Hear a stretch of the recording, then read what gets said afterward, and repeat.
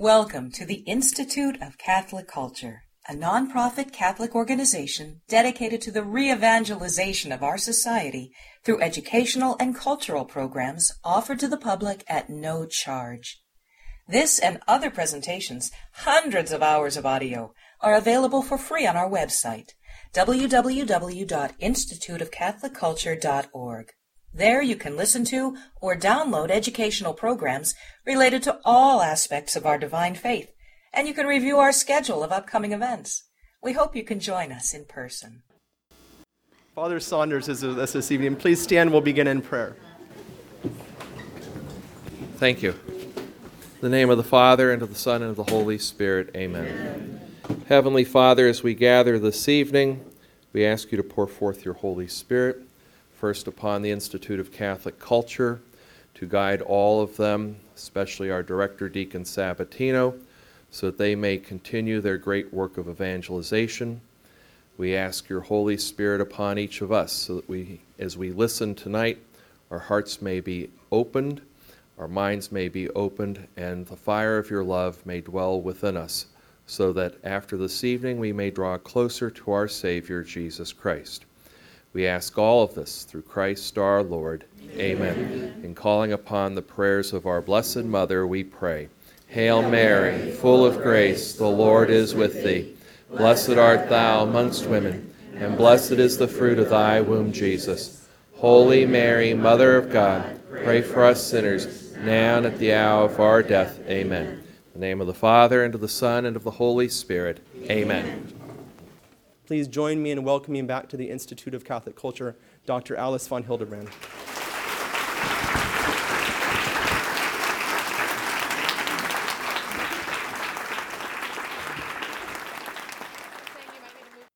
Reverend Fathers, dear Dean Carazzo, and dear friends, it's a privilege for me to talk to you because there is a topic that I have very much at heart and that I would like to share with you, namely the role of women in the church. Now, we should start at the beginning, and I'm going to make a detour before I get to my theme. Late in life, I developed a certain admiration for blind people. You see, it took my time. Why in the world should I admire blind people? And the solution, the answer is very simple. Because they know they are blind. They know they suffer from a deficiency. No blind man will accuse of someone looking at a sunset and say, "You're hallucinating." They know their weakness. And this is something which is very striking in the gospel, when there's a blind man in Jericho, and he hears noise, and he says to people, "What's happening?" He says, "Jesus of Nazareth is coming." And he starts screaming, "Lord, heal me." And the apostle says, "Keep quiet." And he screams all the louder. And Christ comes to him and he says, "What do you want?" "Lord, that I may see." Now, in other words, he realizes he has this defect and he begs God to heal him. Now, my question is going to be a very interesting one. A blind man knows that he is blind. But the question that I'm going to raise is, don't we suffer from blindness and don't even realize that we have this disease? I don't speak now of physical blindness. I speak of a type of blindness which is much more serious, which is intellectual or moral blindness. Now, I have taught for many, many years, and I have some expert because I've had thousands of students. Take, for example, mathematics. There are students who are untalented for mathematics.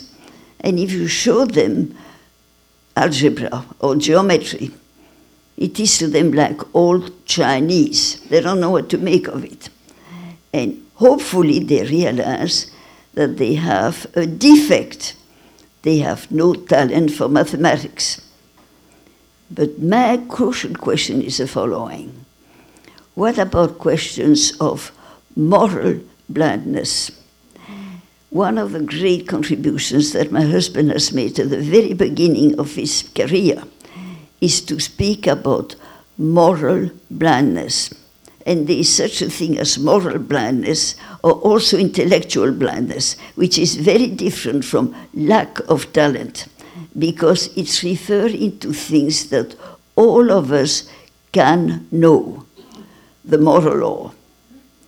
Now, why is it that all of us, and when I say all of us, I make no exception, have such difficulty knowing themselves? Was there anybody in this room who would stand up and say, my knowledge of myself is perfect. I see exactly all my defects and all my faults and all my weaknesses. And I'm going to say, I'm afraid you live in great illusion. To know oneself is incredibly difficult. And at the end of my life, I came to the conclusion that saints alone know themselves. Why so? Because to know oneself presupposes humility. Instinctively, we're going to cover up our faults and our weaknesses. We don't want to look at them because it's very unpleasant. It is not difficult for most of us to detect the faults and mistakes and sins of other people. But our own are difficult because it is painful to acknowledge I am a sinner. We all love to say we are all sinners, aren't we? But to say that I have sinned in this particular case is something that many people find extremely difficult because it calls for humility.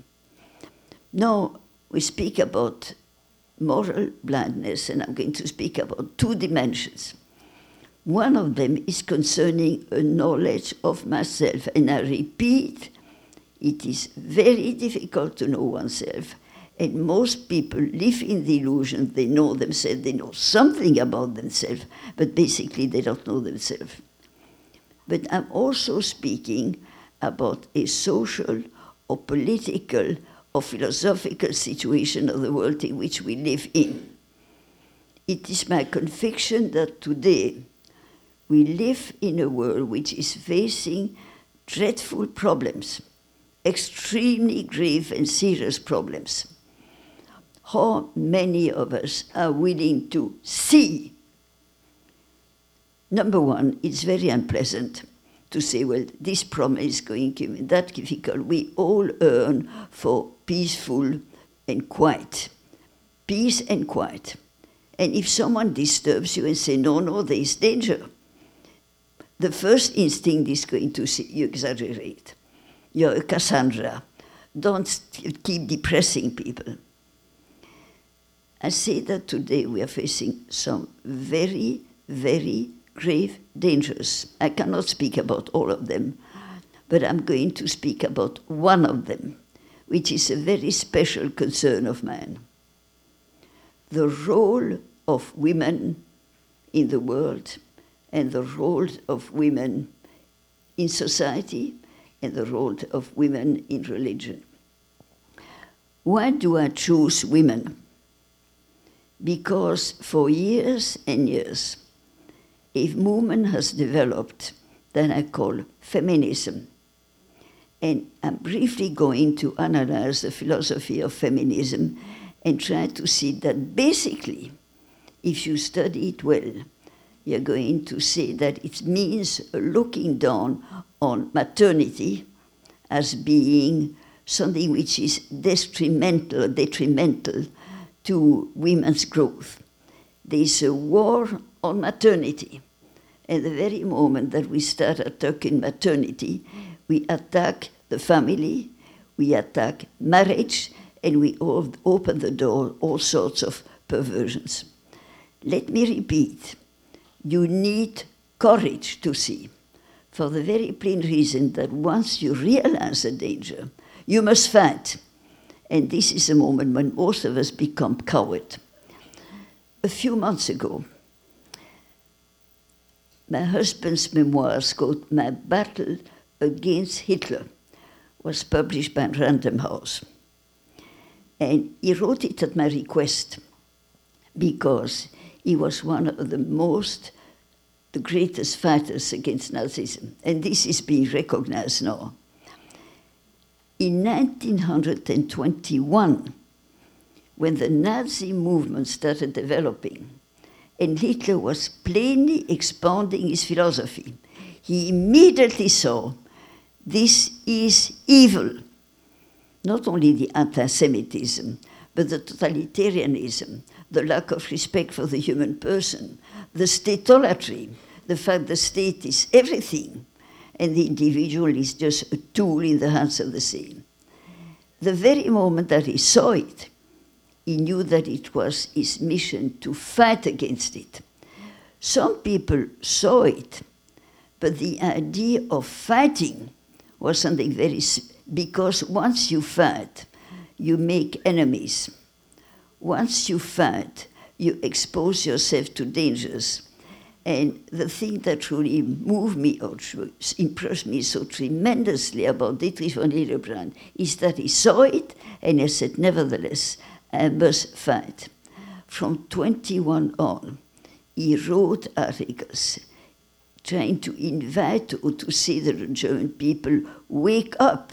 There is danger. They did not respond. And I'm not only speaking about lay people, also speaking about the clergy.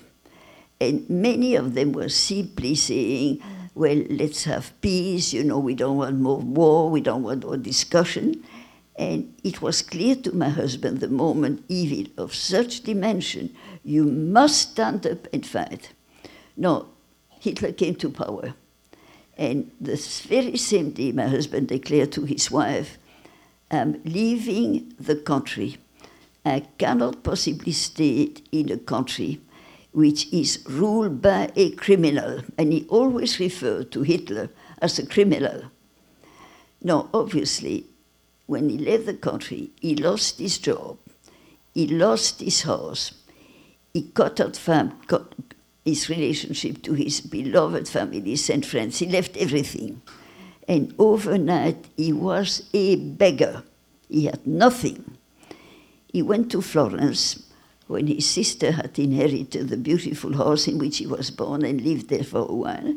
And then at one very point, he realized that there was one politician in Europe, the Chancellor of Austria, Dollfuss, who was opposing Hitler because his philosophy was evil. So he went there, offered his service, and founded a magazine which today recognized to be the most anti-Nazi magazine ever published.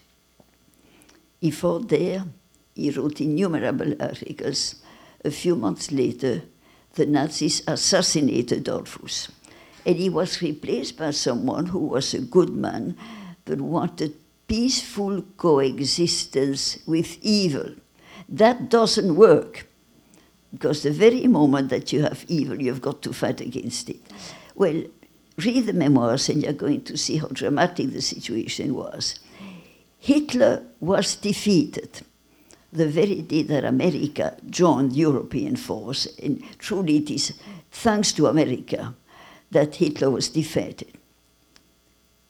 Shortly before his death, my husband said something that shattered me. Out of a blue sky, he said to me, in fact, Hitler won the war. And I was baffled and startled. I said, what do you mean?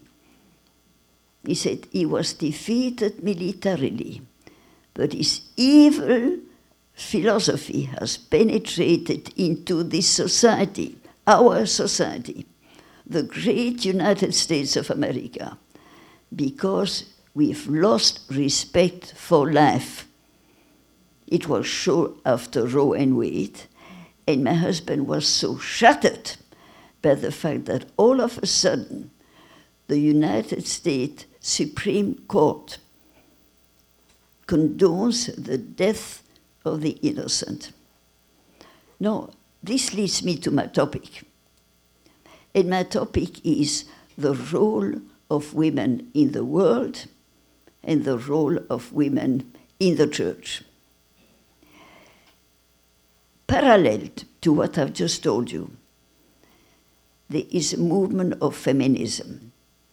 Now, in order to understand feminism, we've got to realize that, in fact, there were innumerable cases in which women were abominably treated as inferior, treated as objects of pleasures, and treated as plainly only worthy to be the slaves of men. This happened in innumerable society, and I'm sorry to say, it's not yet over. No, every revolution has to begin with something which is valid. And I mean, when I say that it is true that some women, or plenty of women in many societies, have been abominably abused, it is true. But now comes the philosophy of feminism. The devil never sleeps, but we do. The tragedy which happened in Gethsemane was that Judas was leading people to arrest Christ, and the apostles were sleeping. And this is a phenomenon that keeps repeating itself, that good people sleep, and they do not see the danger. Now, what is the danger of feminism? The devil, and this is the basic of my talk, the devil has one arch enemy, the woman. And this is something that goes back all the way to Genesis. Let us for one moment meditate on the incredible message given to us by Genesis. God creates the world, and at one point he decides to create a creature which is made to his image and likeness. Therefore, the abyss between a creature which is material, living, but is not made to God's image and likeness, and the one who is. And this man is called man. And immediately as male and female, he created them, indicating plainly that man and woman are metaphysically equal. It don't make any sense to say which one is superior. They have equal dignity because they are persons made to God's image and likeness. Now, let me draw your attention to something. There's an amazing difference between Adam and between Eve. The body of Adam, that is in chapter 2, is taken from the slime of the earth. Bituminous, a very modest origin. And then God blows into his nostril and gives him a soul. And it is a soul that makes us to be human persons, like God in Umatzina. And then God declares, it is not good for man to be alone. These are precious and magnificent words, because to be a person means to be made for love and communion. And if you're all alone, and I mean, this is to my mind the amazing mystery of the Holy Trinity.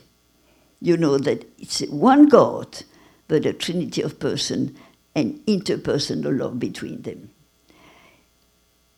Therefore, he decides to make a companion worthy of him, puts him in a deep sleep, and forms the body of Eve from the body of Adam.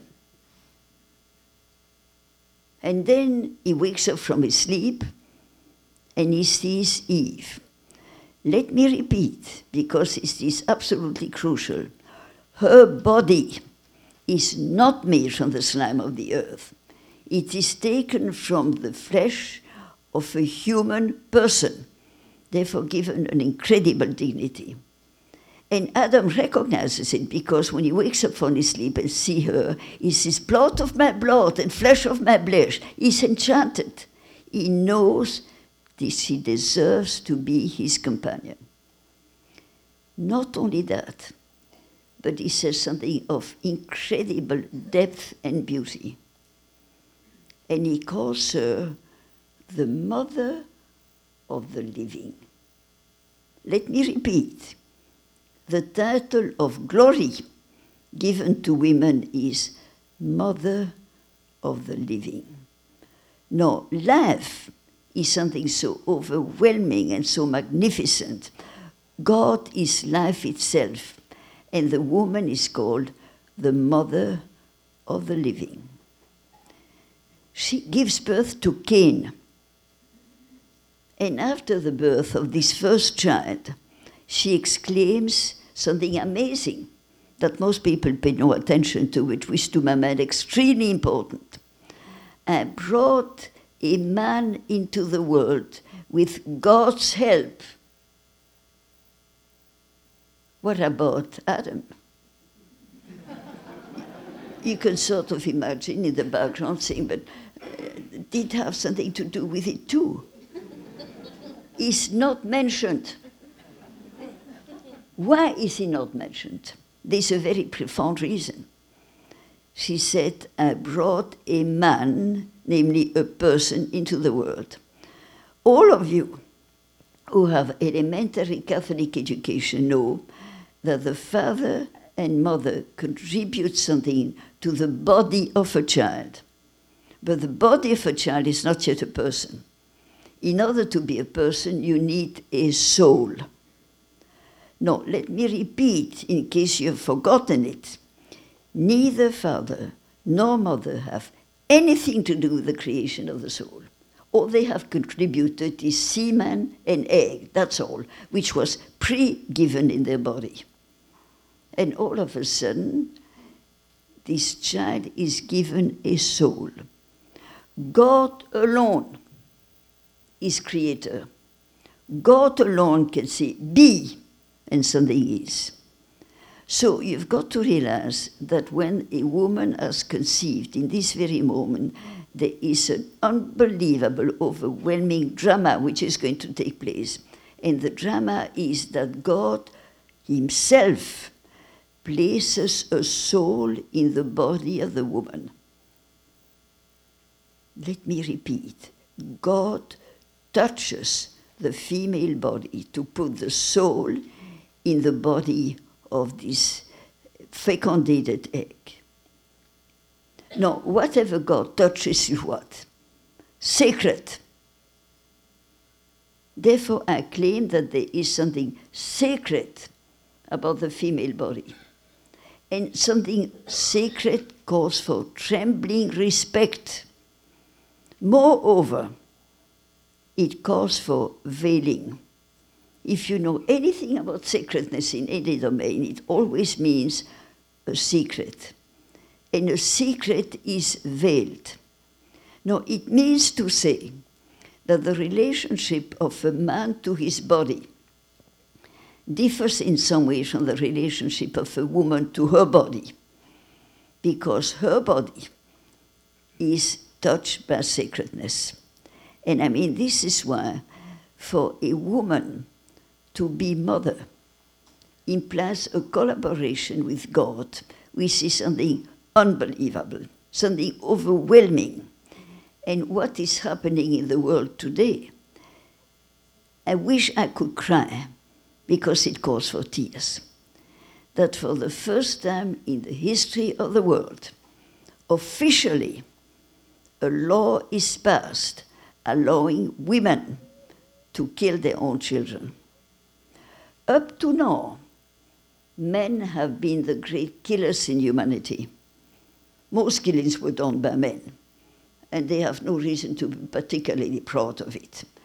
But the very moment that women contribute to the killing, accept to have this newly conceived child, even after 4 or 5 months, to have it murdered, cold-bloodedly murdered, means we have taken a turn which, to my mind, is leading to the destruction of the world, because the role of women is so crucial and so essential and so beautifully the moment she ruptures a link with life, we are heading for death. This is going to have dreadful consequences. Now, in the light of Catholicism, in the light of Christianity, let us look now at women with the eyes of faith. Satan, or the serpent, the most astute of all animals, addresses himself to Eve, not to Adam. I have the highest love and respect for St. Augustine, but to my sorrow and distress, he made a mistake. Because when you love someone, you would like everything to be perfect. And he made a mistake. And commenting upon the serpent addressing Eve and not Adam, he said, obviously being very clever, he turned to her because she was a weaker. Number one, there is no mention whatever that she was a weaker one. Nothing is said about it. And then number two, I think, is enormously mistaken. Because in my long life, and I'm old, I've made lots of experiences, it is quite true that in the history of the world, women have had less authority, but they have an enormous influence on the other sex. Now, what is the difference between the two? And I might surprise you by saying influence is more important than authority, because authority is limited to commanding actions. You cannot command it and force it, and if you don't obey, you'll be punished. Influence can change a whole being. Suppose, for example, that you have the presence of the Holy Virgin among disciples. There were 12, then one left and was replaced. Can you imagine the influence that Mary had on them? Not by speaking, but by being as holy and perfect as she was. Now, I claim that if you study the history, for example, of great saints, you're going to see that innumerable of them are going to say, I owe my vocation or I owe my faith to my mother. Now, therefore, just to show the enormous power which is given to mother. Now, Eve is defeated because of vanity, because she's told, in case, first of all, the devil raises a question. He doesn't say, he says, why can't you eat of the fruit? Beware of questions. And I claim that the world in which we live today is in great danger because we raise questions that we should not raise. And by raising them, we open the door to evil. Why can't people of the same sex be married? By raising the question, you already deny the dignity of marriage between man and woman. This is what happens. The question should not be raised. And there are innumerable such questions today. Why can't you? It's evil. And the very fact that evil. Why can't a murder my child? I've conceived it and I didn't want it. Why can't I? For goodness sake. After all, I should be given some freedom. This question should not be raised. No, Satan raises an evil question. She falls in. She yields and then gives the fruit to Adam. Does he say to her, my dear wife, this has been severely prohibited. The first grape wimp, he says nothing and eats it. Well, don't you laugh? There's nothing to laugh about because he was supposed to support her and to help her. He yields. They're terribly punished. And the punishment is first and foremost the abyss created between themselves and God. They were made to God's image and likeness. They were children of God, And all of a sudden, through their sin, they create an abyss between the Creator and themselves that they cannot bridge. Only a Savior can save them. Number one. Number two, the punishment is death. Most of us don't like to think about death. Most of us, when we see someone dying or a casket, we run away because it is fearful. It is a divine punishment. God alone can invent such a terrible punishment that the union of body and bone is torn apart in a moment. And your body rots. Within days, nothing is going to be left but a handful of dust and stuff. That's all that's left. The body that you have loved, the body that you have admired, the body that some people pamper, working for hours every day to improve their appearance or what it might be. Gone. Dust and ashes. The most amazing miracle in the Catholic Church is promised the resurrection of the body. So a body and a soul that have been separated sometimes for thousands of years are going to be reunited. No, Adam and Eve's body have been separated for thousands of years. When they come together, I imagine there'll be some sort of readjustment. Get used to your body. At any rate, Adam is punished. He's going to earn his bread with the sweat of his brow, which some people escape from as much as they can. But we all know that Eve partakes in it. You know, I recall that once I was in southern Italy when there's an enormous heat, and the peasants start working very early in the morning. When it gets too hot, they go back home at their siesta. And I saw a peasant coming back, having worked 3 or 4 hours in the field, sitting on a donkey, and the wife was following him on foot and carrying a bundle.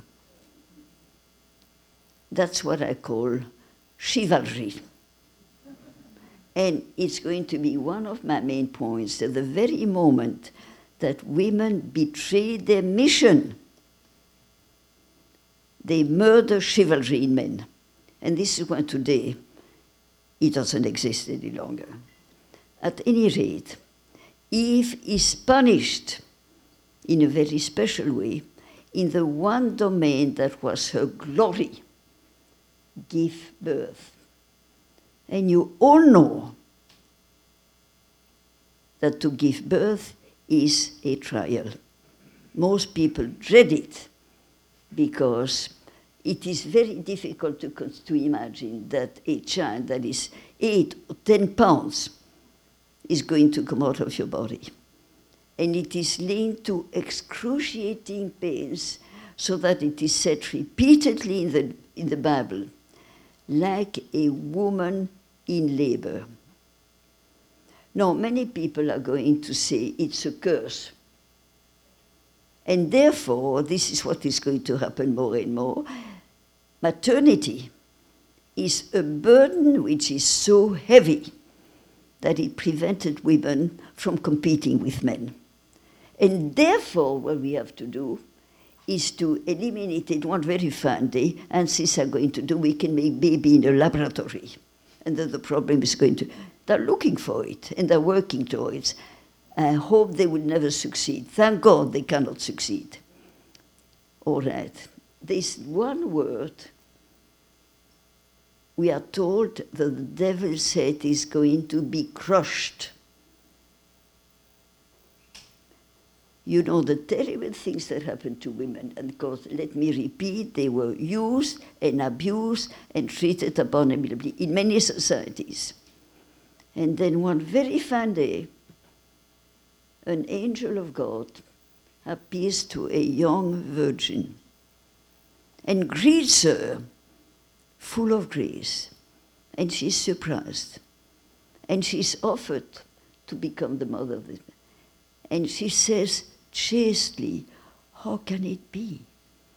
I know not man. And then she's promised that she's going to keep her virginity and conceive. And then she says the most beautiful words that a woman can say, and men, by the way, too. "I'm the handmaid of the Lord, be it done to me according to thy word." And she conceives the Savior of the world.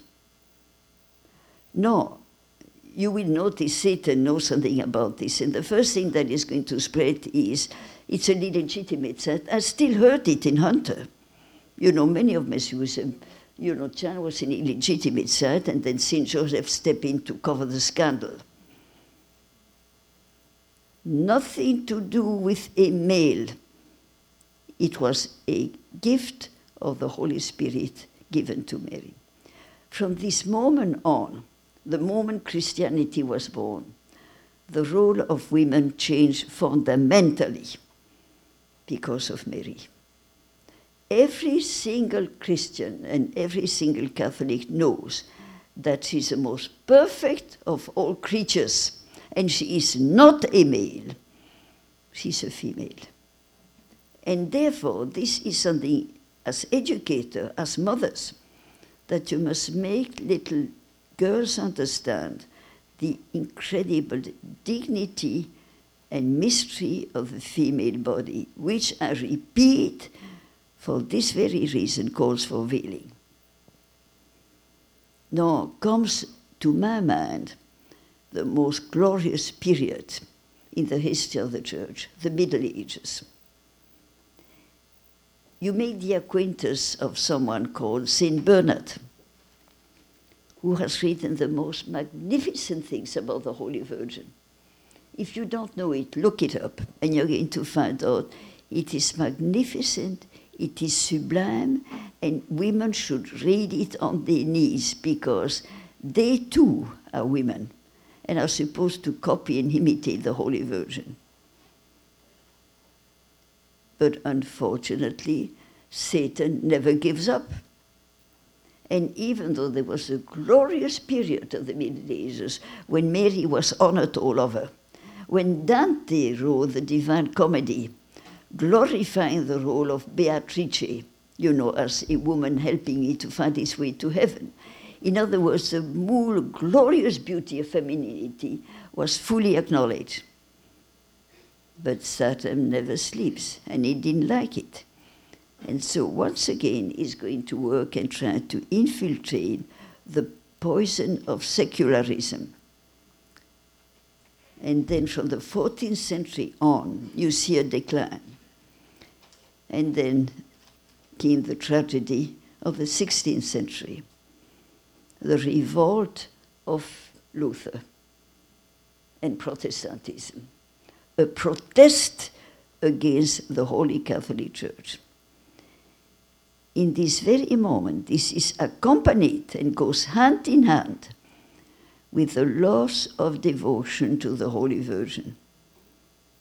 For example, I still recall that people are going to say, well, in the Middle Ages, it was about time we get rid of the Holy Virgin because she was considered to be the fourth person of the Holy Trinity. It's a lie. It never was said. Mary was always known and recognized to be nothing but a creature, but a blessed creature, because a creature who always said yes to God. You're going to see from this moment on Protestantism spread over a great part of Europe. And from this moment on, the devotion to the Holy Virgin was vanished and disappeared. And it's still the conception of many Protestants today, or Catholics are just adoring the Holy Virgin, which isn't true. We don't adore the Holy Virgin, we adore her Son. But we venerate her and we loved her because she gave birth to the Savior. Once again, secularism was spreading. And the best way to spread wrong ideas is through books, theater plays, movies, and radio, television. And late in the 19th century, a very talented Norwegian writer called Ibsen wrote a book called The Doll's House, in which he shows the tragic situation of women treated by their husbands as stupid little children that is fun to play with from time to time. You know, a woman is for men of business and concerned about finances and politics, and then from time to time they need a bit of retraction, and then it's nice to play with your wife and do whatever you please and have fun. No, that was a denigrating situation of women, and this book, this story had an enormous effect. And it's not by accident that feminism started in Protestant countries, because there's no more devotion to the Holy Virgin. And it spread more and more and more, because keep in mind, health is not contagious, but most diseases are. I repeat, health is not contagious. You cannot catch it. But in the case of disease, many of them are caught by infection. So it spread more and more and more. And what happened about 60 years ago, that a very talented French woman who had become famous previously because she was, quote, the friend of the most famous contemporary philosopher, Jean-Paul Sartre, went all over the world. And she wrote a book called The Second Sex, which I read and studied and know it well. It is a sheer abomination. And in some way you can call it the gospel of feminism, which is going into an enormously powerful movement. The feminists now fighting with equal equality with men, including, for example, the right to the priesthood. Let us go back to Mary for a moment. She declares herself to be the handmaid of the Lord and is rewarded by conceiving Christ, the second person of the Holy Trinity. Now, the beautiful title given to women by Adam, Mother of the Living. Mother of the Living. Now, Mary gives birth to someone who is going to say, I am the life. Not that I have life, I am life itself. Now, this one person who says I'm light itself is God and man, and is also priest, because a priest has a relationship between man and God. He's a priest.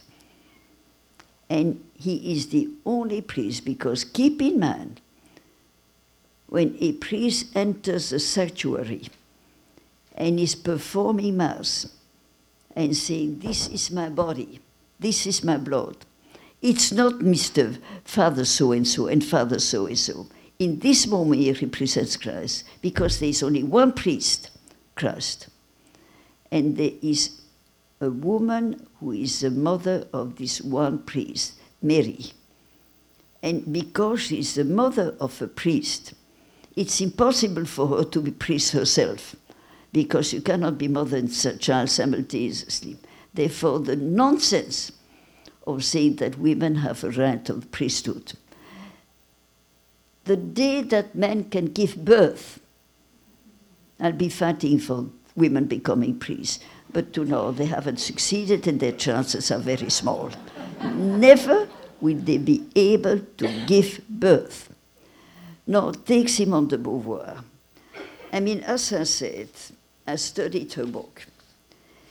It is a series of cleverly presented lies. For example, who is man? Man is a person. A woman is only a becoming. Man is active. The woman is pure passivity. Now, sorry to say, this is an error that she inherited from Aristotle. I mentioned a moment ago that my great St. Augustine made a mistake in saying that the woman was approached because he was a weaker. No, sorry to say that even though I have a high respect for the genius of Aristotle, he made a terrible mistake. Because in comparing man and woman, he declares officially the male is superior to the female because he's active and she's passive. And of course, activity is superior to passivity. None, says Aristotle. He's making a dreadful and very grave confusion between passivity and receptivity. In the case of passivity, you are imposed upon and you suffer. In the case of receptivity, you collaborate with another person. And to accept to be fecundated by God, as the Holy Virgin did, and the handmaid of the Lord, is the glory of creatures, because they creatures, whatever they have received. Let me repeat, have no illusion. Men believe that they are creative and producing. Whatever you have to. And suppose that you're a technical genius and you make an invention, and you say it was my invention. Who has given you the talent? God. So in fact, whatever you have is a gift of God. And when you die, keep in mind that you take nothing with you except the burden of your sins. Receptivity is a most beautiful trait of creatures. Beautiful trait of creatures. When you see, for example, the very moment that you receive the sacrament of the priesthood, it's a gift. You're receptive. And in this very moment, you're capable of representing Christ. At the burial of my revered spiritual director, Father Groschel, I met a young priest who said to me, I've been ordained a few weeks ago. And out of a bushka, for some reason, I said to him, Father, when you consecrated the blood and the wine for the first time, were your hands trembling from emotion? And he looked at me in surprise, and I said, no, it seems to me that when you represent Christ, and by saying these words, you truly have the body and blood of Christ, you should be trembling. I wonder how many priests today, they have celebrated Mass hundreds of times, do so as a sort of routine, instead of trembling from reverence, because what is happening is something divine that God alone can achieve. No, Simone de Beauvoir says man is active, is a doer. Take, for example, architecture, painting, sculpture, literature. Who are the great artists, the great writers, the great painters? Men. What do women do, says Simone de Beauvoir? Nothing. They do nothing. And therefore, they're clearly inferior. Of course, they produce children, but this is something that rabbits do too. And they do it better. So there's nothing to brag about because, after all, it's something low and biological. But whereas, what do men do? They create, they invent, they work on the wheel of progress. No, what is the tragedy of women? Maternity. Because the very moment that a woman is pregnant, you know full well that she's weak, she's helpless, she suffers. Sometimes pregnancy is very, very painful. You give birth in agonizing pain. It displaces you in a position of inferiority, and this must be fought against. The only solution is to liberate women from motherhood. And how do you do it? Thank God to male inventions. We have something called the pill. And by taking the pill, you prevent a possible conception. You prevent it. And therefore you are liberated. The door is wide open to your developing your gifts and competing with men. But as long as you're pulled down by conception, by pregnancy, by pains, by, the whole burden of motherhood, feeding your child, being linked to a house instead of going out in the world and doing great things. So therefore, according to Simone de Beauvoir, not only should the pill be given to everybody, but on top of it, to prohibit abortion is a sin for someone who has abolished sins.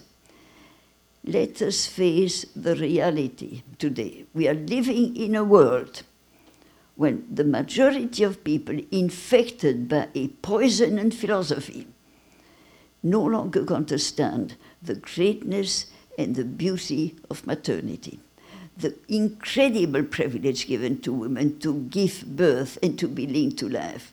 And what is happening is that today this philosophy has gained to such an extent that the President of the United States would not hesitate for a moment to declare that he favors abortion.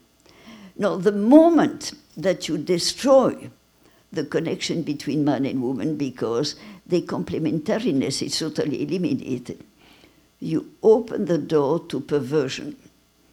And I'm raising questions which I'm not going to try to answer, whether the epidemic of perversion spreading in our societies is not a consequence of the fact that the sound relationship between man and woman has been ruined. You take the Middle Ages. There was something called chivalry. And chivalry is something very, very beautiful. The first great advocate of chivalry was Saint Joseph, protecting the Holy Virgin. He takes her to Bethlehem for the birth of the child. He takes her to Egypt because he is the one protecting them. He's the one feeding the family. He is acting in a chivalrous way. Today, chivalry has disappeared. It's very rare that you meet a man who still feels, so to speak, that his mission is to help and to protect women. And of course, this whole perverse philosophy of feminism is responsible. So I'm going to end my talk with the sad words. Feminism has murdered chivalry. And now I appeal to those of you who truly understand the beauty of the male vocation to help women who have the mission to give birth. Wake up to it, and maybe we can still save it. Thank you.